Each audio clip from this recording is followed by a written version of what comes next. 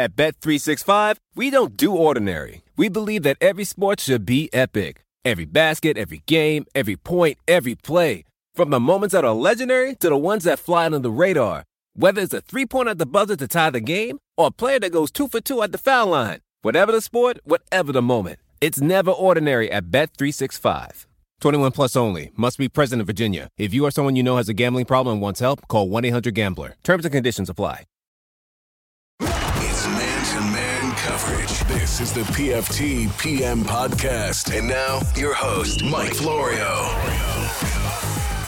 This is a Friday edition of the PFT PM podcast, kind of and sort of. It's PFT PM, it's PFT OT, I guess OT. Special circumstances have arisen because moments after I taped the PFT PM podcast for Friday, Antonio Brown was released by the New England Patriots. So, before we get to the PFT PM podcast, a little extra to get you up to speed on what happened this afternoon and where it all heads from here. So the news is this. Antonio Brown tweeted just after 4 p.m. Eastern what seemed to be a farewell to the New England Patriots. Thanks for the opportunity. Appreciate at Patriots was the tweet. I quickly confirmed that indeed Antonio Brown has been released by the Patriots. The Patriots have since issued this statement. The New England Patriots are releasing Antonio Brown. We appreciate the hard work of many people over the past 11 days, but we feel that it is best to move in a different direction at this time. That's it. They don't get into any of the specifics, the whys and the wherefores, and they weren't going to cut him based solely upon the civil lawsuit that was filed one day after Antonio Brown joined the team last Monday. They thought it would be a horrible precedent, as it would be, to fire someone based simply upon uncorroborated allegations contained in a civil complaint. But in the 10 days since the lawsuit was filed, other things have happened. Things we know about and things we don't know about. We know about the 10-hour meeting between the NFL and Brittany Taylor, the woman who sued Antonio Brown last week. In 10 hours, some information undoubtedly was gathered, and maybe it was credible, maybe it was passed along to the Patriots. Maybe the Patriots conducted their own shadow background investigation to get more information. I know I would if it was up to me. If it's my team, I'm not just going to sit and wait. I have resources available. I want to find out, are these claims false or are they accurate? I want to know more before I continue to allow this relationship to go forward, because if it goes forward, and it shouldn't, it does damage to my reputation, to my team, to my brand.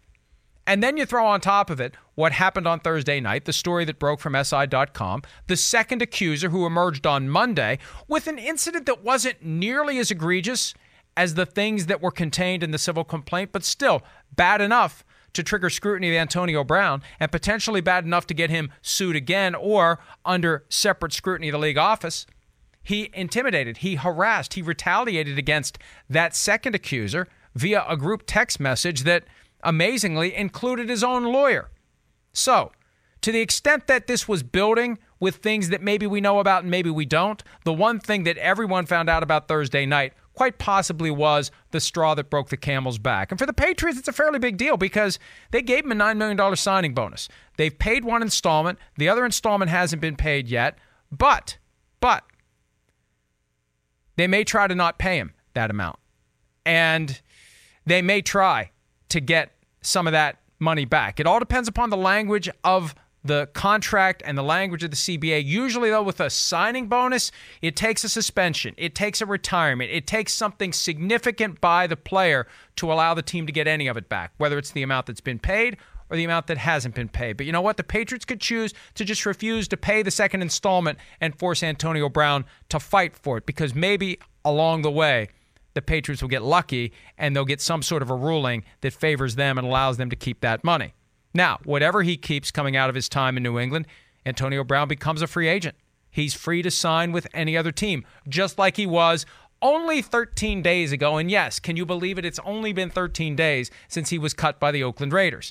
Free agent, free to sign. I'm assuming it shows up on the transaction report for Friday, which means he's available right now to come to terms with another team and sign a contract as soon as tonight. It would become official tomorrow. Who will pursue him? Now, when you consider that Bill Belichick so quickly went after Antonio Brown, despite everything that we knew about, without hesitation, Bill Belichick pursued Antonio Brown, and it led to speculation that maybe Antonio Brown acted a certain way to get out of Oakland the same way he acted a certain way to get out of Pittsburgh, and maybe this was an inside job, and of course it's all irrelevant now. But the fact that Bill Belichick was ready to give this guy safe harbor, it's going to make another team. All it takes is one. I say this all the time. 31 teams can shout hell no about the prospect of signing a player. If one team whispers yes, that's all it takes. Washington.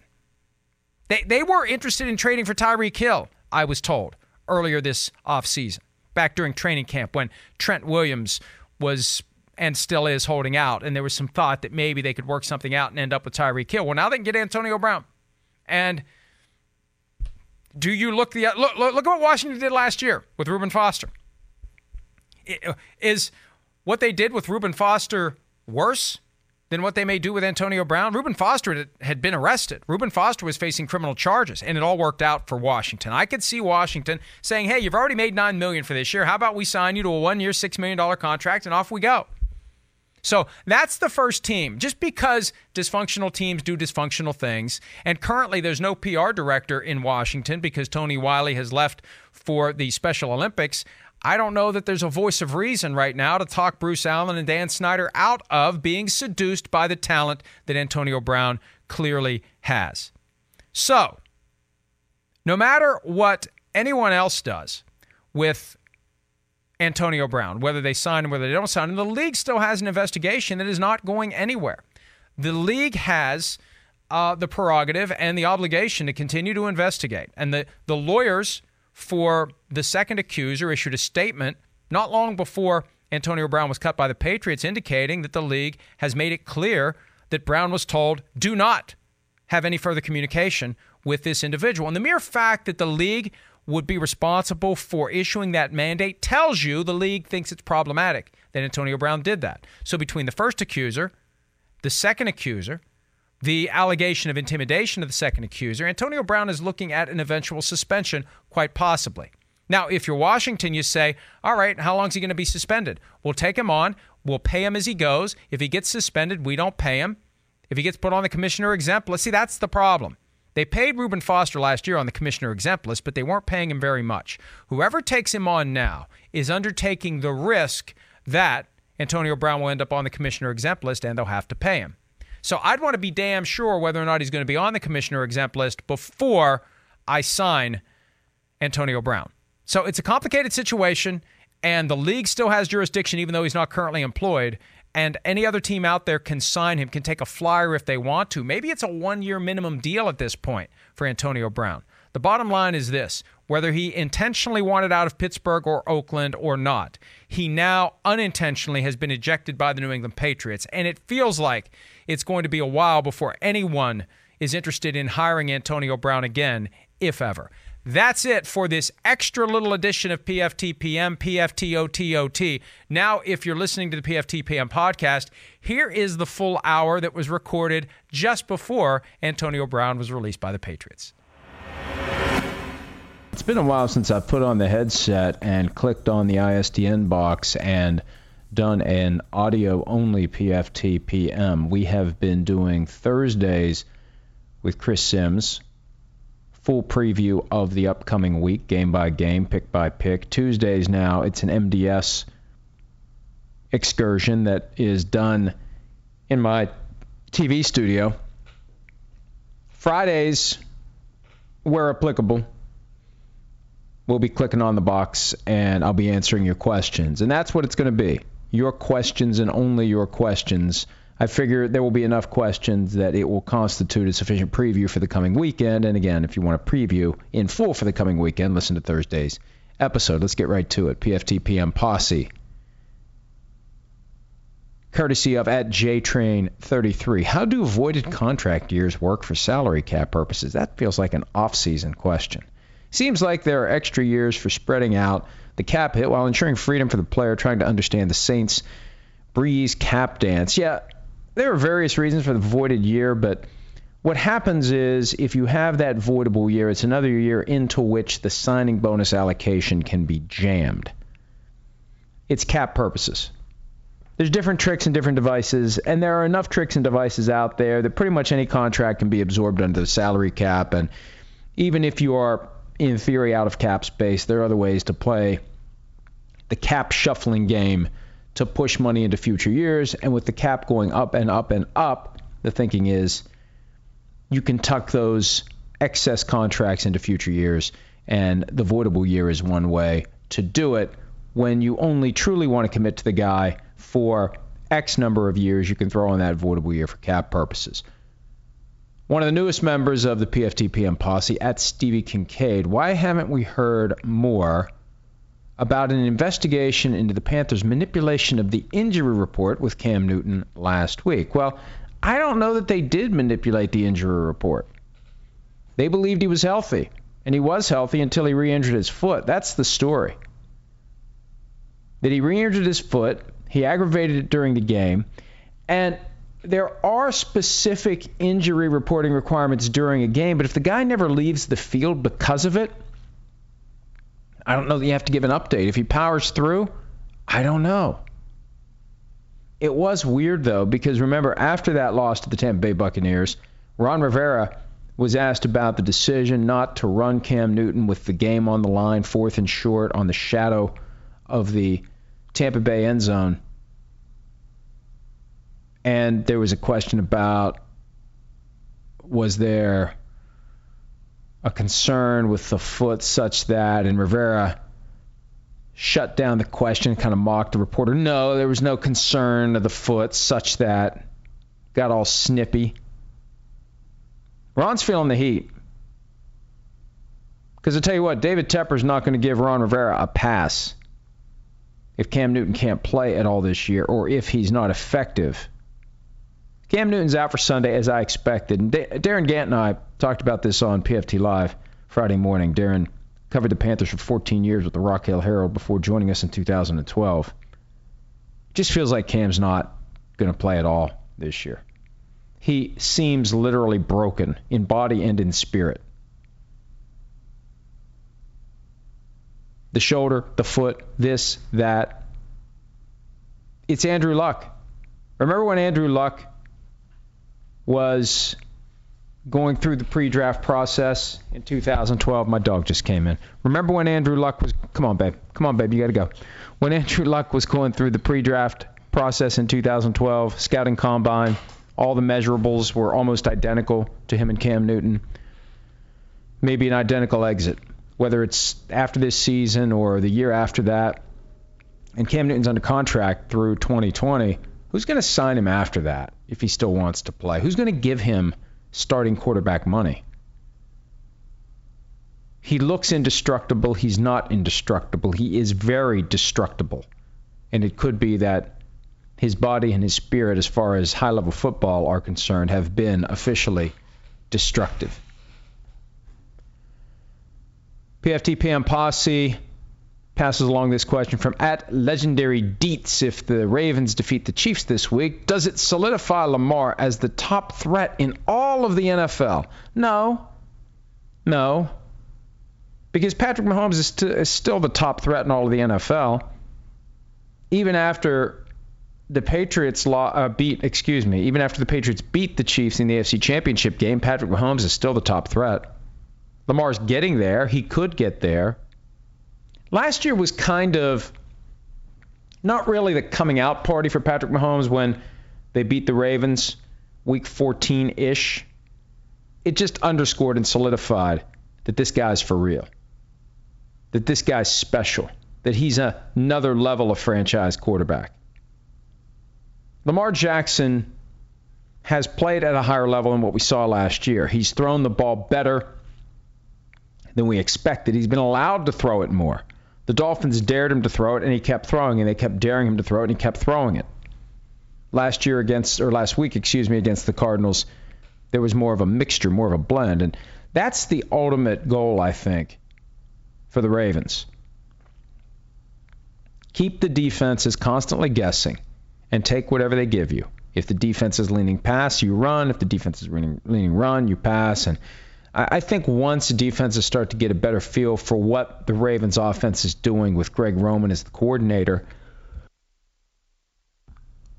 we may see more efforts to confuse Lamar Jackson pre-snap, confuse Greg Roman with the looks that they're showing and what they're actually doing. Another one from the PFTPM Posse account. Two of my favorite Sims-isms from this week. His newest word, the bar is exponentially higher with Taysom Hill.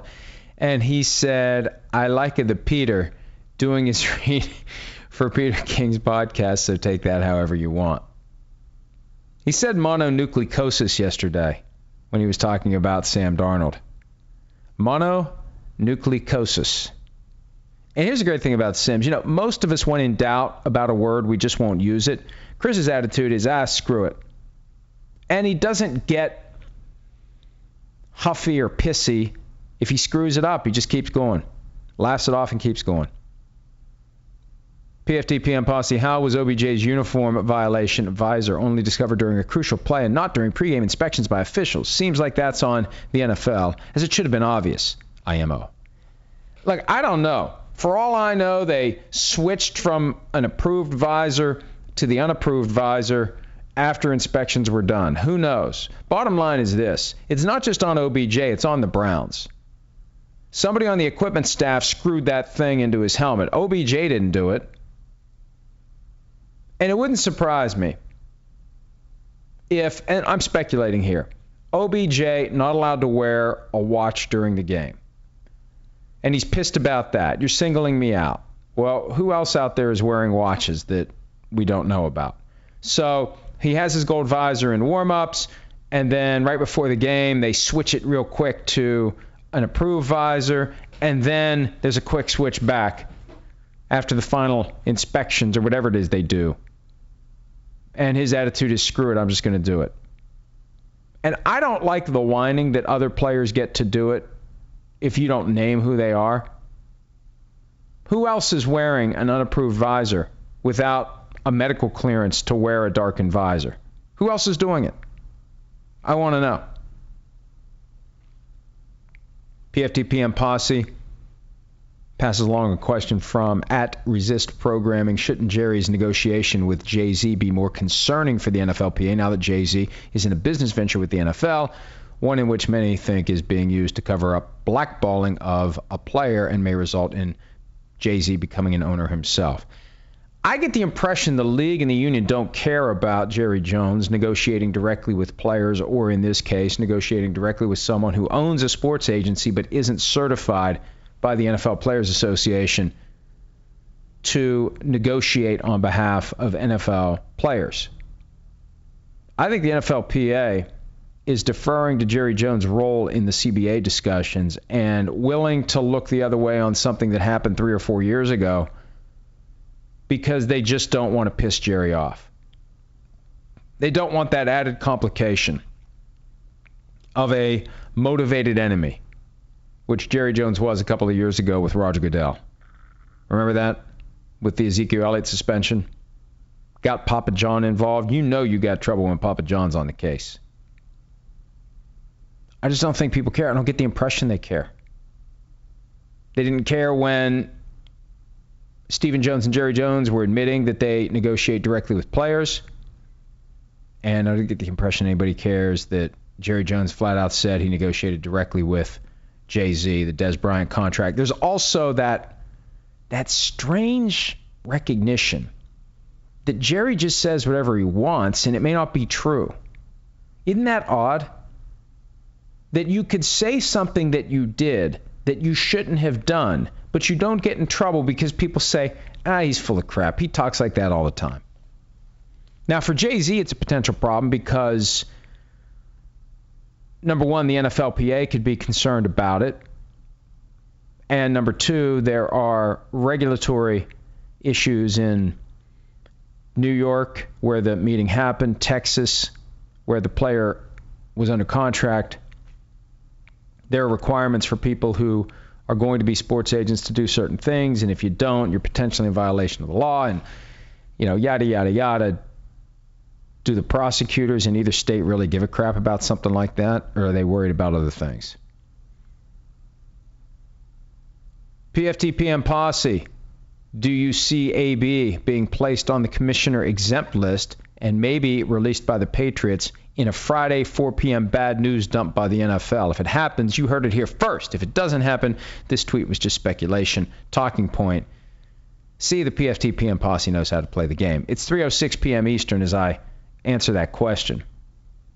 I really do believe that Antonio Brown crossed a very important line when he decided to harass and intimidate the woman who has not yet made an official accusation against him by badgering her in a group text about making up, as he said, bullshit claims and trying to get money, and she's broke. And look, here's a picture of her kids, and she looks awfully broke.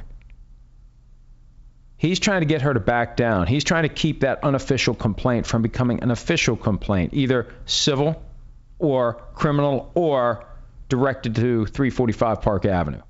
He's trying to shout her down so she doesn't complicate his life any more than it already is. And the mere fact that he did that is something that the NFL should discipline him for, and the Patriots should fire him for. And my specific experience and perspective in that regard comes from the time I spent practicing law, advising companies who are conducting investigations of wrongdoing in the workplace. And if someone accused of wrongdoing by a coworker retaliates in any way, tries to intimidate in any way, tries to harass in any way the person making the accusation, the person who is accused of wrongdoing is immediately fired.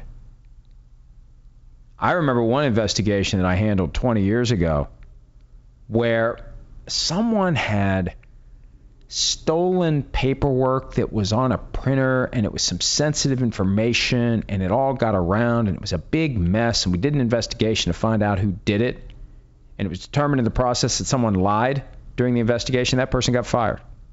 It's a serious, serious matter when the company is trying to figure out what happened and trying to get reliable information. If the person who is accused of wrongdoing is intimidating, harassing, threatening, retaliating, whatever, against the person making the accusation, you have to take swift and dramatic action.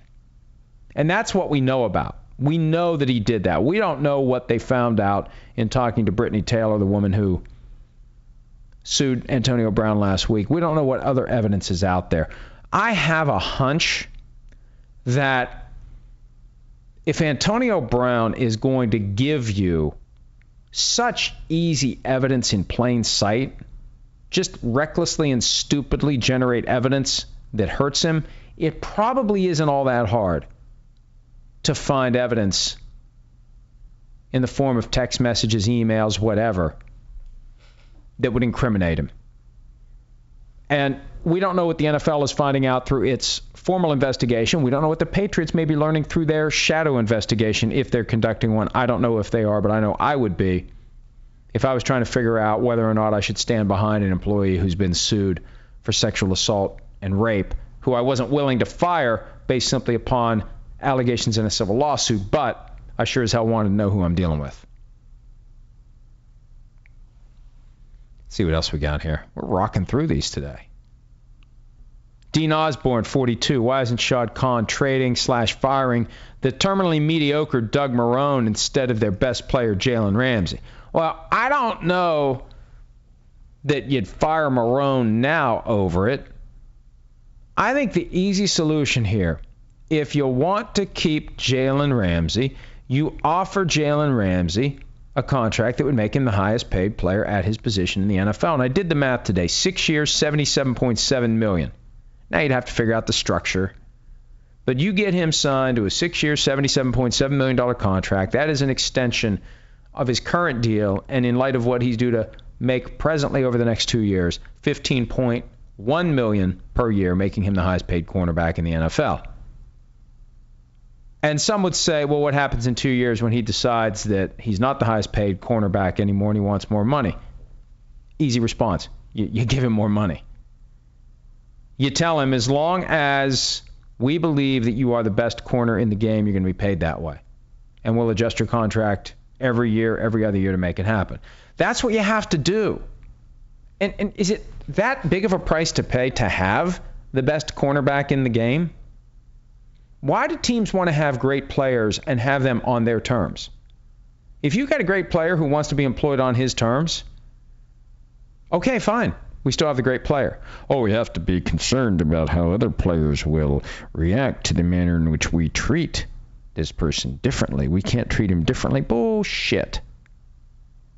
I got some pushback from some people I know in the league about taking the position that when you have a great player, you do what you have to do to make him happy. And if you have to treat him differently than everybody else, so be it. We can't treat everybody differently. We have to treat them the same. No, you don't. No, you don't. The great players get special treatment. And if the guys who aren't great players have a problem with it, you tell them, hey, play great, and you'll get special treatment too. Otherwise, shut the hell up and be glad you have a job, because there's plenty of other guys out there who can do what you do. If you're not a starter, you're definitely fungible and replaceable, and we can find somebody else. If you are a starter, there's a chance we could find somebody else. Maybe not during the season, but definitely after the season. There's only a small handful of guys who can't be replaced. Frank Chavouy, can we stop talking about AB already and just talk Cowboys? No. Why do we want to talk about the Cowboys? How many points are they going to beat the Dolphins by? There's no way they're not going to blow the Dolphins off the field. I think that the best bets this week by far are the Patriots giving 22 and the Dolphins giving 22, whatever the number is. It's not high enough because the NFL's not used to numbers being that high. They're not used to it. And we have to adjust to this new reality of a huge gap between the best teams and the worst teams, whether they're just bad naturally or whether they're trying to be bad. Either way, 22 is not enough. Look at last week. It wasn't even 20, the spread between the Patriots and the Dolphins, and the Patriots won by 43.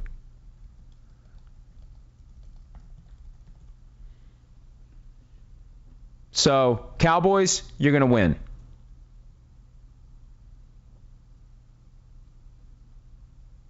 Dean Osborne, 42. I'm still really confused as to why Colin Kaepernick settled his grievance case with the league when he had them on the ropes, especially as it was always obvious that no teams were going to bring him in and still haven't. Plus, why did he accept such a small amount of money?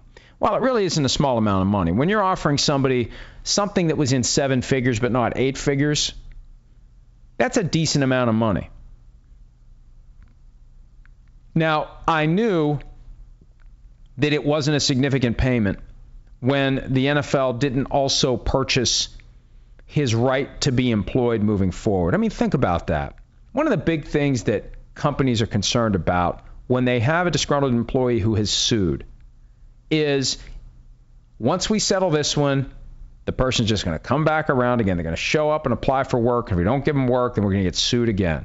So let's include in this settlement a clause that the person will, it's the don't darken our doorstep clause. You're never going to show up again. You're not going to seek a job. You're not going to accept a job. Permanent termination of employment rights with that company. But it's you got to pay for it. It's not cheap. You got to pay extra for it.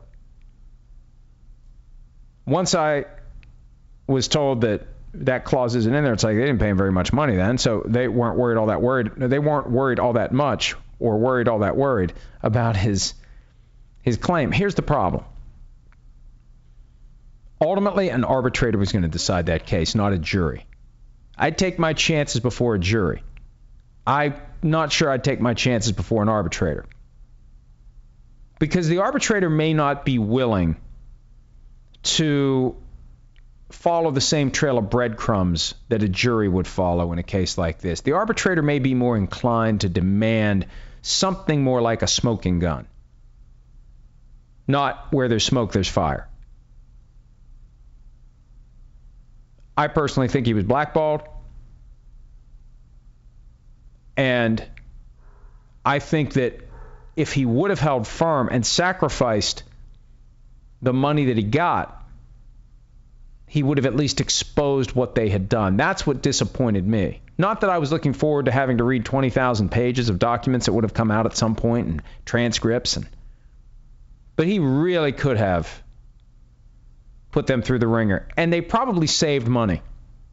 They probably paid him less collectively than what they would have spent on legal fees to get a victory if they would have gotten one. And even then, there's appeals and all that stuff comes out. Yeah, I don't think it was a good deal for Colin Kaepernick. I think he got screwed, and he's still getting screwed. And now the best argument against employing him is, well, he hasn't played in 2 years. Yeah, because you successfully blackballed him for 2 years. Well, we don't want to sign somebody who hasn't played football in 2 years. Like it's his fault.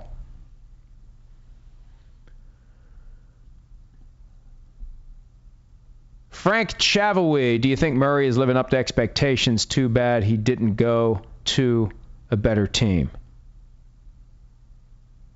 Which Murray? Latavius Murray? Kyler Murray? I guess it's Kyler Murray.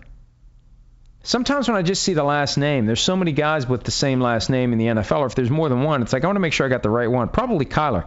I think Kyler's passed the eyeball test. I think he's going to get his first win this weekend over Kyle Allen. Are you kidding me? They tied the Lions. They only lost by 6 to the Ravens. Now, there were a couple of opportunities to drive the field and score touchdowns in Baltimore, but they weren't able to punch it in.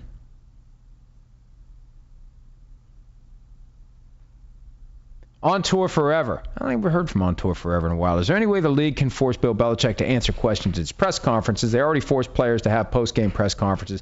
This doesn't seem any different.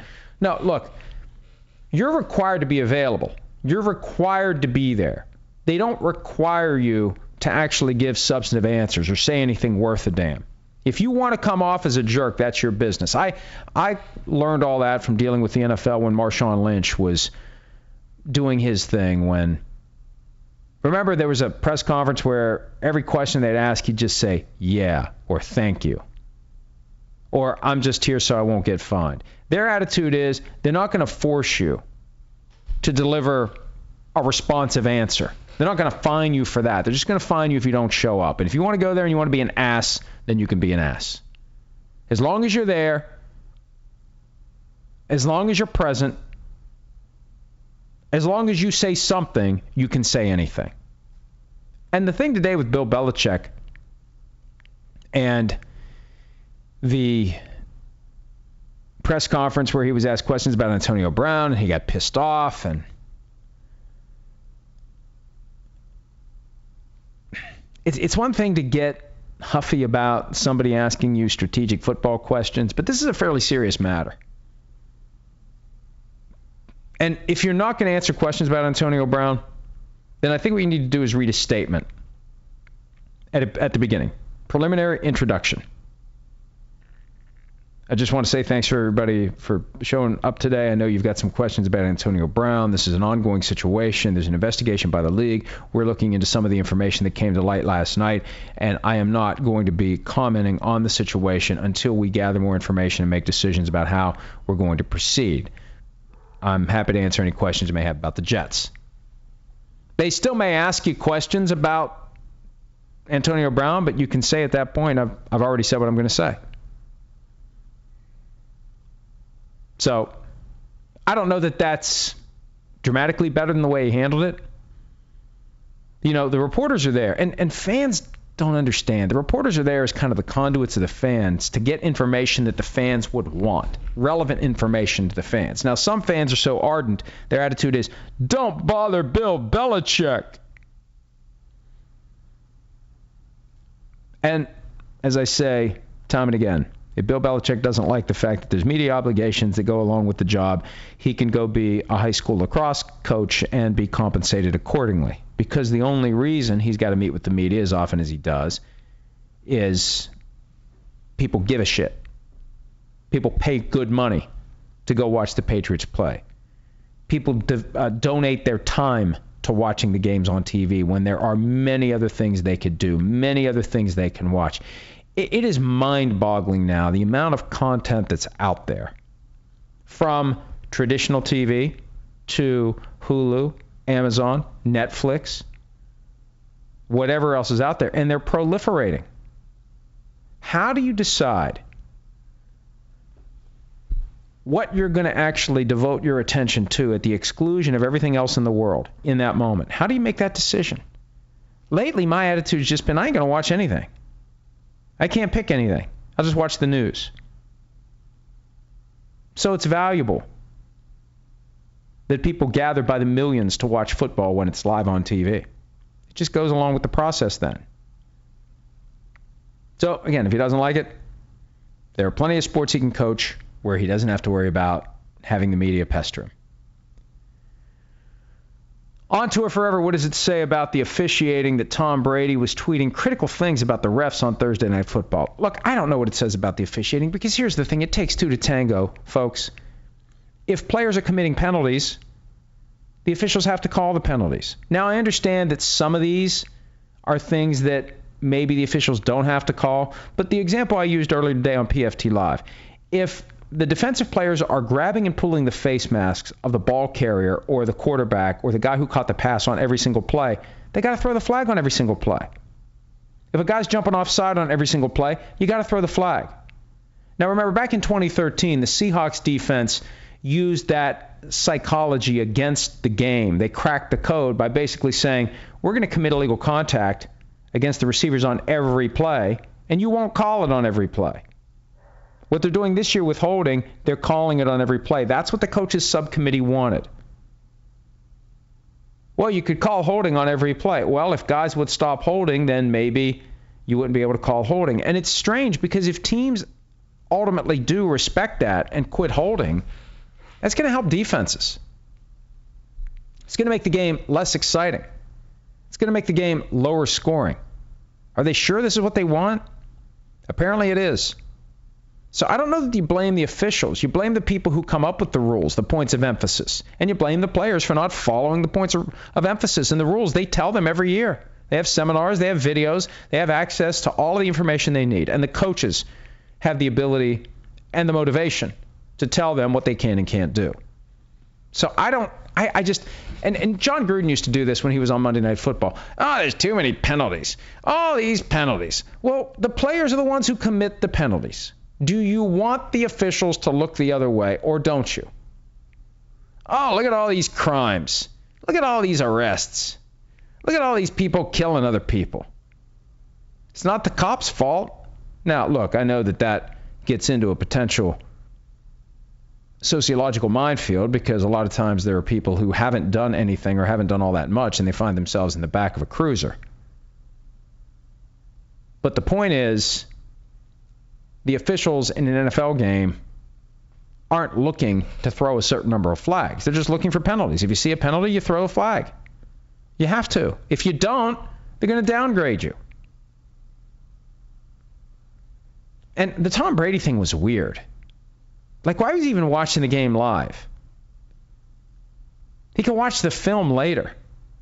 That's what he's doing on a Thursday night when he's unwinding. He's going to watch Jaguars-Titans live, the TV copy. I almost thought one of his kids had his phone. It was weird, man. That was just weird. Another one from On Tour Forever. At what point will personal foul penalties that take other players out, like Myles Garrett did to Trevor Siemian on Monday, be addressed with suspensions or multi-game fines? I don't know that it makes sense to penalize a team with the loss of a player when a personal foul or some other penalty results in an injury to a player. Because if that were the case, I can only imagine how certain crafty coaches would deal with it. Star defensive player tackles backup running back in an illegal way, lowers the helmet, and knocks the backup running back out of the game. If there's any type of provision that for a blatant illegal hit like that knocks the player on the wrong end of that hit out of the game for any period of time, if there's some sort of quid pro quo that the player's suspended for as long or something. I mean, well, I'm sorry, my backup running back, he's still, nope, he's still having concussion symptoms. The guy who did it to him still needs to be out. So that's never going to work. And I know that's an extreme example for what you're saying. The point is this, though, as it relates to a Myles Garrett. If he keeps racking up these personal fouls and the fines that go along with them, at some point he will get suspended. We never see this happen with pass rushers. We see it happen typically with defensive backs. Too many illegal hits. Too many times blowing up a receiver. Eventually, you suspend the player. It can happen with pass rushers, too. It just never does. But if Myles Garrett continues to not understand where the line is between aggressive play and a safety violation that gets him fined, the fines keep going up, and eventually he gets suspended. Faisal Morali, did you ever do something as stupid as trying to raid Area 51? I've done some stupid things. I can't say that I've ever done anything quite as stupid as trying to raid one of the most protected government installations in the country. So no, of all the stupid things I've done, I've never done something that stupid.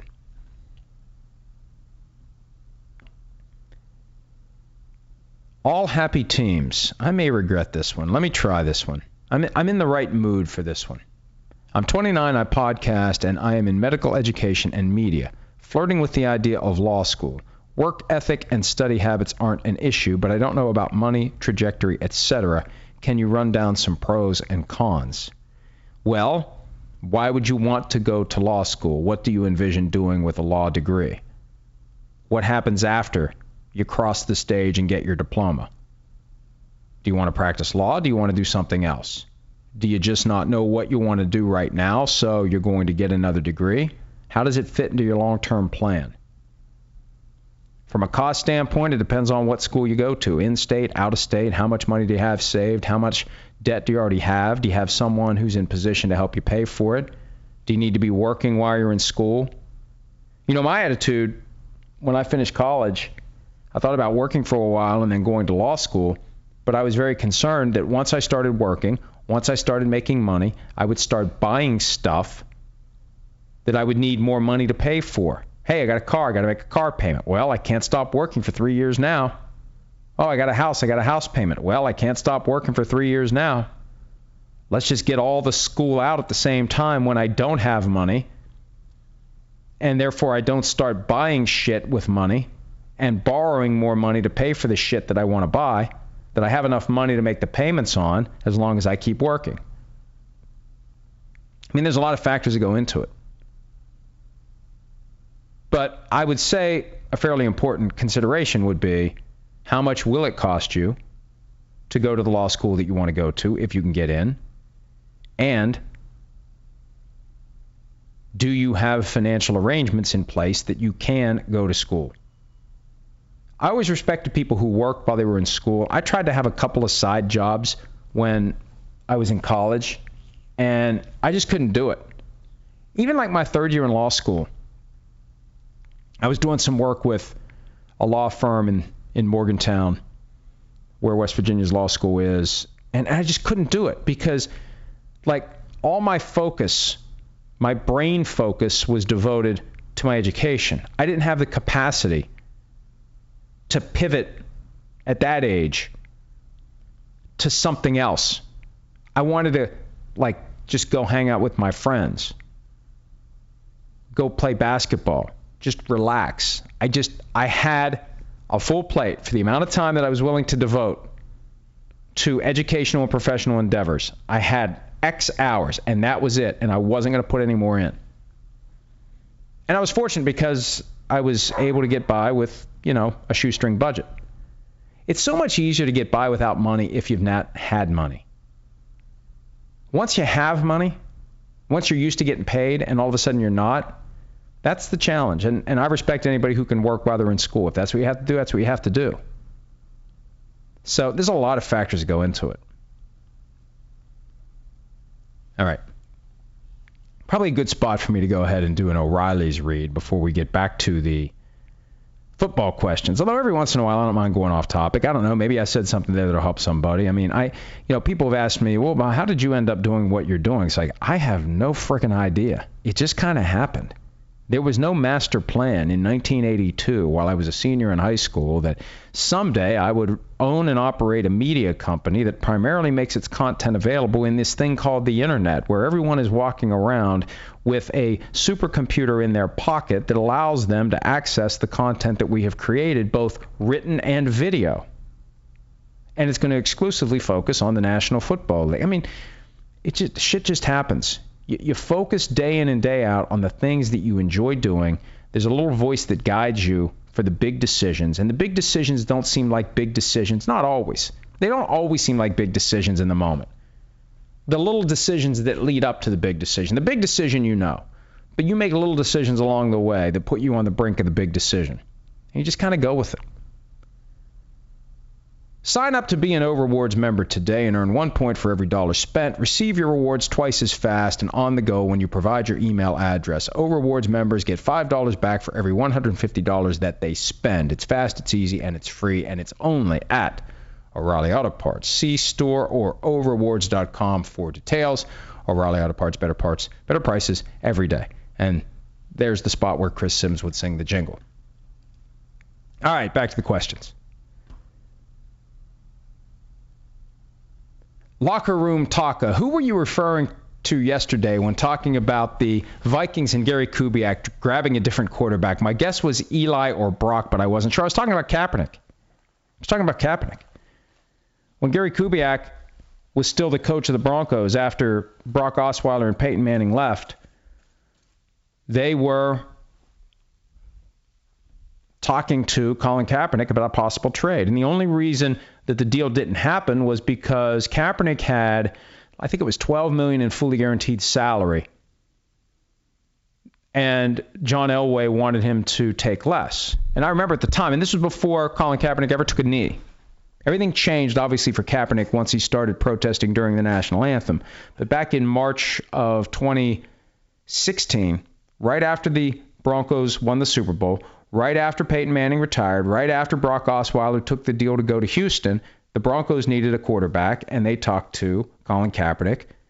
They would have traded with the 49ers to get him, and they wanted Kaepernick to take less. And, the smart take was, why should he? Why should he? He's got $12 million fully guaranteed for the upcoming season. And then the following year, of course, after the taint of the protests affected the way people thought about Colin Kaepernick, and the Broncos yet again needed a quarterback because they need one every year, John Elway's position was, well, he had his chance last year, which is just baloney. It's just baloney. I like John Elway. I respect John Elway, but that's a baloney explanation. Once a guy says no, he's forever banned. I mean, Brock Osweiler left to sign for the Texans, and they brought him back. But I was talking about Kaepernick yesterday because I think Kaepernick would be better than Kirk Cousins in the Gary Kubiak offense. I know Kevin Stefanski is technically the coordinator, but it's the Kubiak offense. And I've seen enough, folks, of Kirk Cousins. 18 games is enough. And the Vikings have him for 30 more. It's enough. I've seen the movie enough times. You win a game, you lose a game. You win a game, you lose a game. Big game rolls around, opportunity to punch through and prove that the team is better, and the quarterback can't deliver. And it's not just primetime games, it's big games. The closest big game he has come to winning was last year in Green Bay Week 2, when the Clay Matthews hit fueled the drive that tied the game. And but for a couple of missed kicks, the Vikings would have won. Too many big... Now, they did beat the Eagles. That was a big game. There was like one or two games last year. Let me be fair. Let me do this. I want to be fair to Kirk. And I'm saying his name properly. K-I-R-K. Kirk. Here's last year. All right, big games. Green Bay tie. At the Rams, loss. Philly, win. That was a big game. New Orleans, loss. At Chicago, loss. Green Bay at home, I guess that counts as a win. At New England, loss. At Seattle, loss. And then the last big game was Chicago, loss. Couple of big wins. At home against the Packers, although you're supposed to hold serve at home. And at Philly. The biggest win of the year by far was at Philly, but that was back when Philly wasn't very good. Later in the year, they wouldn't have been able to touch the Eagles. You got to win the big games. So, let's finish this. Let's see. Let's go ahead and predict the record right now. Sign me up. September 20, 2019. I'm going to tell you what the Vikings record is going to be this year because I know how this movie's going to end. I'm going to spoil it for you. All right? Are you ready? Okay. 1-1 after beating the Falcons and losing to the Packers. Oakland, win. 2-1. At Chicago, loss. 2-2. At the Giants, win. 3-2. Philadelphia, win. 4-2. At Detroit, loss. 4-3. Washington at home, Thursday Night Football, win. 5-3. At Kansas City, loss. 5-4. At Dallas, loss. 5-5. Denver, win. That's 6-5 at the bye. At Seattle Monday night, loss. 6-6. Detroit at home, win. 7-6. At the LA Chargers, currently set for primetime on NBC, but probably will be flexed, loss. 7-7.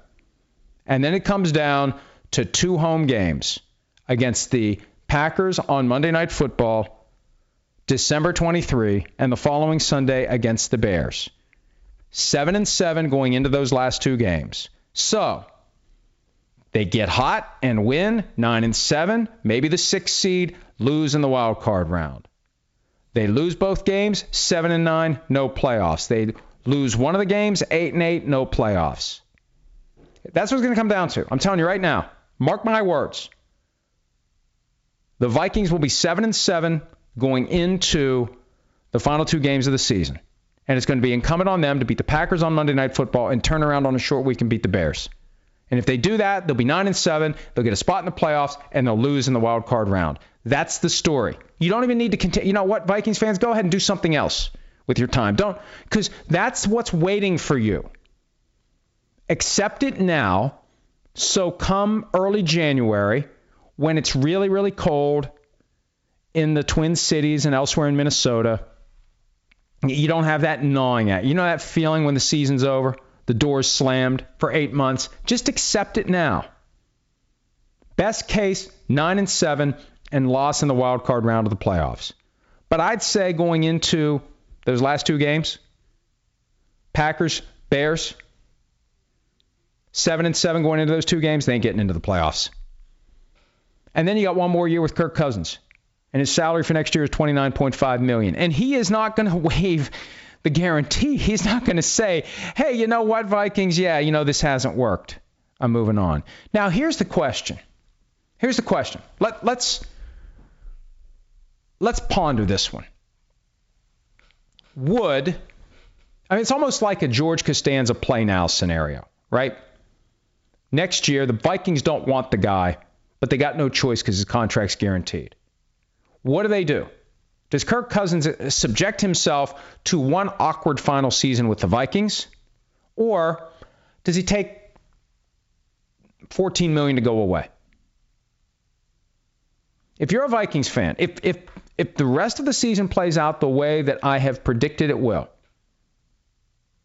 do you offer Kirk Cousins $14 million to go away? I'd sure as hell consider it. Do you try to trade him to someone and pay $14 million?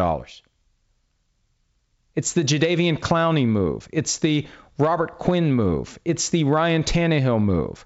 We've seen it more and more. It started with Brock Osweiler and the $16 million contract that the Browns absorbed for a second-round pick. What do you do? Do you send Kirk Cousins plus a first-round pick to another team? Your first-round pick. Do you give up your first-round pick to get out from under the $29.5 million? What do you do? And if you're Kirk Cousins, what do you do? Do you just cross your arms and stomp your feet and say, hey, I'm here to play football and I'm here to get paid and I don't care if you don't want me here? Wouldn't that be something? There's a whole load of dysfunction that's waiting for the Vikings if this season plays out the way I think it will. What do you do? Because you are stuck with him, or are you? Does Mike Zimmer come out and say, man, I'd love to get rid of this guy, but we owe him $29.5 million fully guaranteed next year? And of any coach in the NFL who would come out and say it plainly and bluntly, Zimmer's the guy. All right, this trip down the rabbit hole sponsored by... But look, Vikings fans, search your heart, set aside the Helgahorns, and ask yourself, am I crazy or am I right on the money? Is this where you're heading? I think it is. Next question. Venet, Virginia. Why don't the networks put a microphone on the head referee when he is talking to Al Riveron during the broadcast? I think this could really help explain a lot of these review calls real time to fans watching at home. I don't think they want us to hear it. I don't think it benefits anyone for us to really have an eye and an ear on what's happening. And also, it would put even more pressure on Al Riveron. It's already a crippling amount of pressure. So no, nothing is gained by Al Riveron, by the NFL, by anyone, by adding even more pressure to that job. And I don't know that I want it. Look, I don't want to make it harder for the guy to do the job. I just want him to do the job well. I don't need to hear it. I don't need to see the sausage being made. We know what unlike sausage, which actually tastes good, we know what the end result of that meat grinder is. At two screws, why doesn't Colin Kaepernick have a job right now? So many teams with opportunities. I'm dumbfounded. Because, look, they don't want him. He is the guy who made the robots self-aware. He helped players realize that they have power, that they have rights. You know, there's all this talk about who's the guy that has opened the door to the players having leverage and power and using it, and is it AB, is it Khalil Mack? I could make the argument it's Colin Kaepernick. He's the guy that arguably empowered all players to look around and say, screw this, man. And whether it's protesting during the anthem or whether it's saying, I don't want to play here anymore. That's why they don't want him. They don't want to reward that. They don't want other guys to act the same way, as they all kind of act the same way, which is good. And now, as I said earlier, their best argument against keeping him out of the league is the fact that he hasn't played in the last 2 years. And, of course, the reason he hasn't played in the last 2 years is because he's been unfairly kept out of the league. Ryan 613-01151. Got to get it exactly right. Hi, Mike. Big fan from Australia. With number one receiver being paid so much money, is it worth it or overvalued, seeing as there have not been many teams in the last 10 to 15 years that have won with receiver on league-leading / big contracts? I don't like the argument that, well, you know, if you have a receiver who's making a ton of money, you're probably not going to win a Super Bowl. I don't think that that's a kiss of death. I think it just happens that way. I mean, the Eagles had a chance to win the Super Bowl with Terrell Owens. So I don't know that that's the case. Look, the bottom line is if you have a great receiver, probably makes sense to pay him. Although, look at how Bill Belichick does things. Brandon Cooks was going to want big money, so he flipped him for a first-round pick. Got back the first-round pick he gave up to get Brandon Cooks, who was originally. Think about how many guys have been basically traded for 3 first-round picks during their career. Because when you use a first-round pick, like the Saints did on Brandon Cooks, you are trading the first-round pick to get him. Then the Patriots traded a first-round pick to get him, and then the Rams traded a first-round pick to get him. At Pembroke Raider, could there ever be an incident in which Antonio Brown is proven to be linked to that would finally cause the league and the NFLPA to turn their backs on him? He acted way worse than Kaepernick ever did. Yeah, I think he's on his last chance now. And if the Patriots flush the Antonio Brown experiment, I don't know who else is out there. Probably Bruce Allen and Washington. But, you know, and that sets aside the question of whether and to what extent Antonio Brown will be suspended. Because I would submit to you that if the league investigates the Brittany Taylor allegations in the sexual assault and rape civil lawsuit and comes to the conclusion that he raped her, I think he's banned for life. If they come to the conclusion that that's what he did, that she's telling the truth, that he committed forcible rape, if they believe that happened, how can you ever let him play again? Well, we've determined Antonio Brown committed rape. He's suspended 6 games.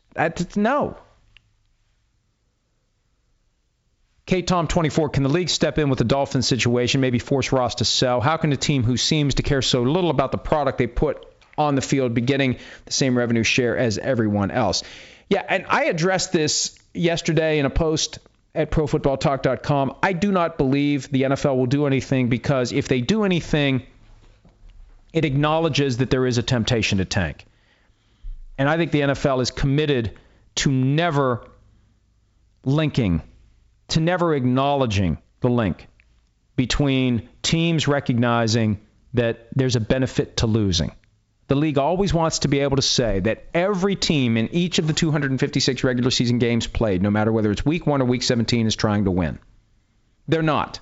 Not at the end of the year. Now, the tanking usually manifests itself once a team is out of playoff consideration. And, hey, what's the difference between 5-11, 4-12, 3-13? Who cares? You know what the difference is? I get a better draft pick if I lose these games.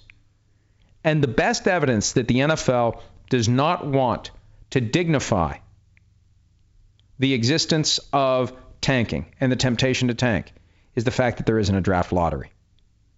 Think about how big a draft lottery would be for the NFL. Another offseason tentpole. Scouting combine, free agency, draft lottery, draft. Big money, significant interest, takes over the news cycle of all sports. You know, the NBA draft lottery generates some interest. The NHL is just kind of a curiosity. An NFL draft lottery would be huge, and you hold it in one of the cities where there's a good chance of winning the first overall pick.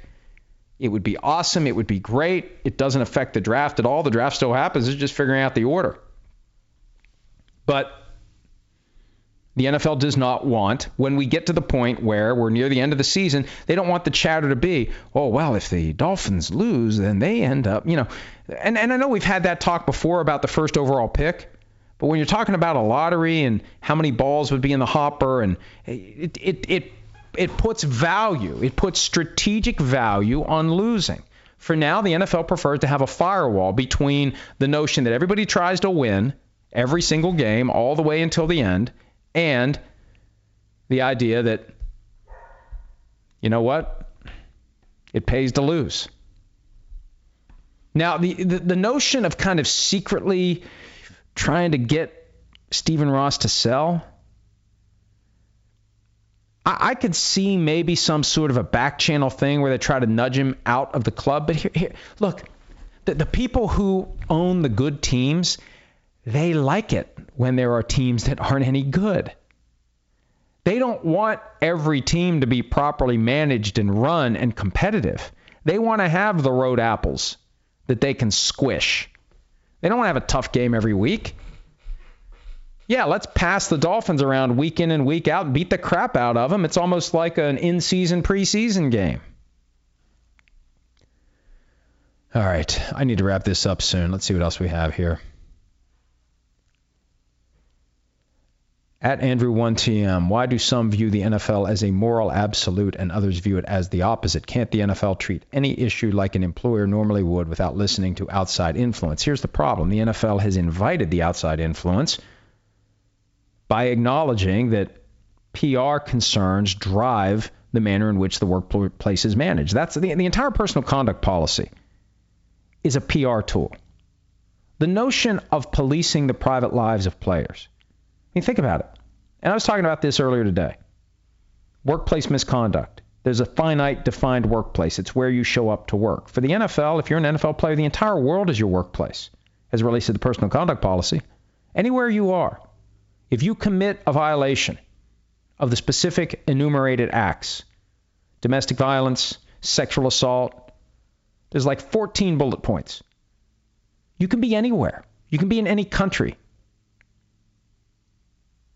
It can be any day of the year. You're not getting paid, but you're still subject to that standard. It's all driven by PR. They've allowed outside influence to drive when people are employed, when they're allowed to work, etc. All right. Couple more.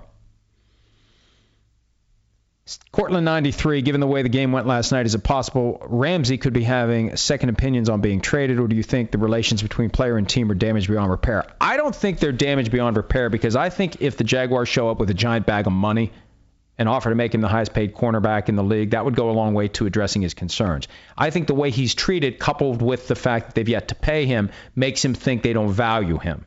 And there's no better way to prove to the player that you value him than making him a gigantic, life-changing financial offer.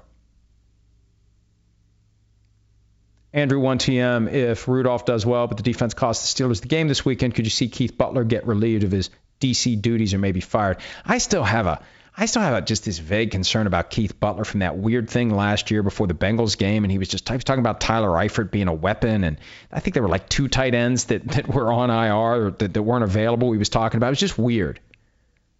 It just was weird. And maybe it was a blip. Maybe it was an aberration. It was just weird how that all happened. So, I don't know. Mike Tomlin's a defensive coach. I don't know how much of it's Keith Butler, but I think a lot of coaches in Pittsburgh need to worry about how the rest of this season goes, because, it's easy to say the Rooneys never fire coaches, but when are they ever 3-13 or 4-12?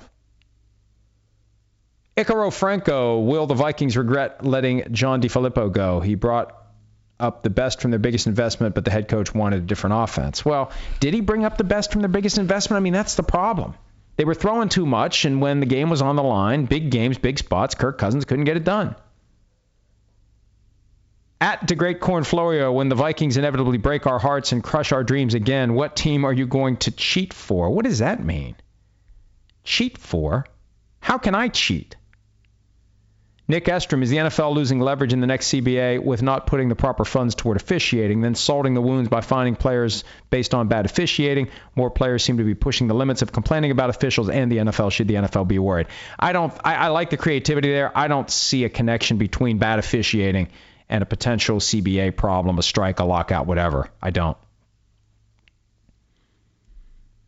Skull Vikings 407, is it still too early to understand who these teams are as a whole, like who is noticeably going to peak early? It is still too early. Last year, the Dolphins started 3-0.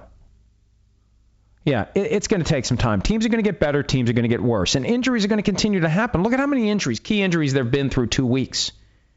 We got another slate of games coming up Sunday, so it is too early. CZ Wald, doesn't it make the most sense for New Orleans to start Taysom Hill? More dynamic, better arm, better runner, higher upside, keeps his in-game packages 100% in play, plus preserves Teddy Two Gloves as the backup. Yes. For now, they're going to use both, because I think it maximizes Teddy Two Gloves and Taysom Hill to have defenses in a position where they have to prepare for both guys. But yes, I would say Taysom Hill has the higher ceiling than Teddy Bridgewater. We know what Teddy Bridgewater is as a quarterback. We don't know what Taysom Hill is, and there's a chance he could be great. Wolvie58, what do you think the Titans should do with Mariota? Are his struggles are caused by bad play calls, linemen missing assignments? He is on, his 5th offensive coordinator. I think that we've seen enough from Marcus Mariota to know who he is. He is a mid-level NFL starting quarterback, and he can give you mid-level performances and maybe once in a while sneak his way into the playoffs and be banged up from time to time. And, it's like one good play, 2 bad plays, one good play, 2 bad plays. And he kind of teased us with a great performance in the third quarter, that first drive that ultimately resulted in the 4th and goal that they went for and didn't make. I really felt like in that moment watching that drive that somebody lit a fire under his ass in the locker room by suggesting he was going to potentially get benched for Ryan Tannehill.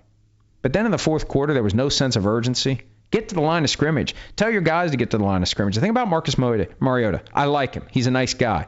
He doesn't ooze that kind of assholey swagger that you need to have to be a leader of men in a locker room for a rough and tumble sport like football.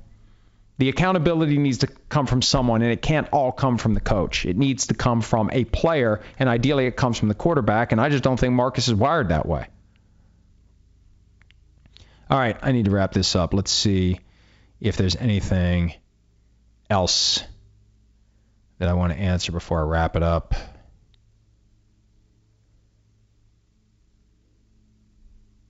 Dirtbag 1327 with his fourth quarter heroics is Kyler Murray, the next Tim Tebow. That's not a good thing, right? That's not a good thing. Dirtbag 1327, should Chris Sims change his podcast to Welcome to the Rough Shop? I kind of like that. Ollie TM, what's the over-under on which week Antonio Brown plays to? I still think there's a chance, and it's 3:56 p.m. Eastern. There's a chance he doesn't play this weekend. Maybe next weekend? Paul PJ5, let's end with this one. Why did you have to ruin my day yesterday by saying on PFT Live that the Vikings have 30 more games of Kirk Cousins? It's really depressing when I think of it. Well, Paul, go back and listen to what I said earlier, how it's going to play out. 7-7 going into the last two games. Maybe win the last two, maybe make the playoffs, lose in the wild card round. And if they don't make the playoffs, it really could be a play now scenario. That's what I'm going to start calling it. The Vikings are staring at the George Costanza play now scenario in 2020 because they're not going to want Kirk Cousins and they're not going to be able to get out of it unless they pay him to go away, pay somebody else to take him, pay part of his salary, or give someone a first-round pick to take his $29.5 million off their hands. All right, that's it for PFT PM. We'll be back on Monday with PFT Live, looking back at the weekend that was. It should be a fun slate of games. Thanks, as always, for your questions, your support, and everything all weekend long. ProFootballTalk.com. We will be cranking out the content and keeping our eyes out for all the news, all the developments, all the analysis, and everything else. Have a great weekend. We'll talk soon.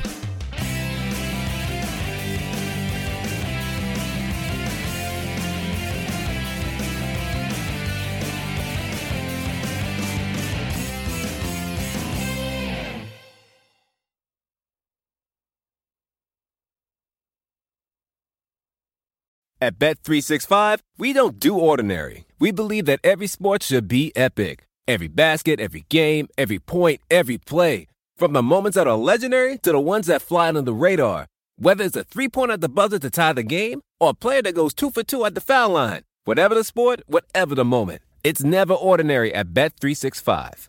21 plus only. Must be present in Virginia. If you or someone you know has a gambling problem and wants help, call 1-800-GAMBLER. Terms and conditions apply. The legends are true. Overwhelming power! The sauce of destiny. Yes! The most legendary sauce has arrived as McDonald's transforms into the anime world of WickDonald's. The greatest flavors unite in all new savory chili McDonald's sauce to make your 10-piece Wick Nuggets, fries, and Sprite ultra-powerful. Unlock manga comics with every meal and sit down for a new anime short every week only at WickDonald's. Ba-da-ba-ba-ba, go! At participating McDonald's for a limited time while supplies last.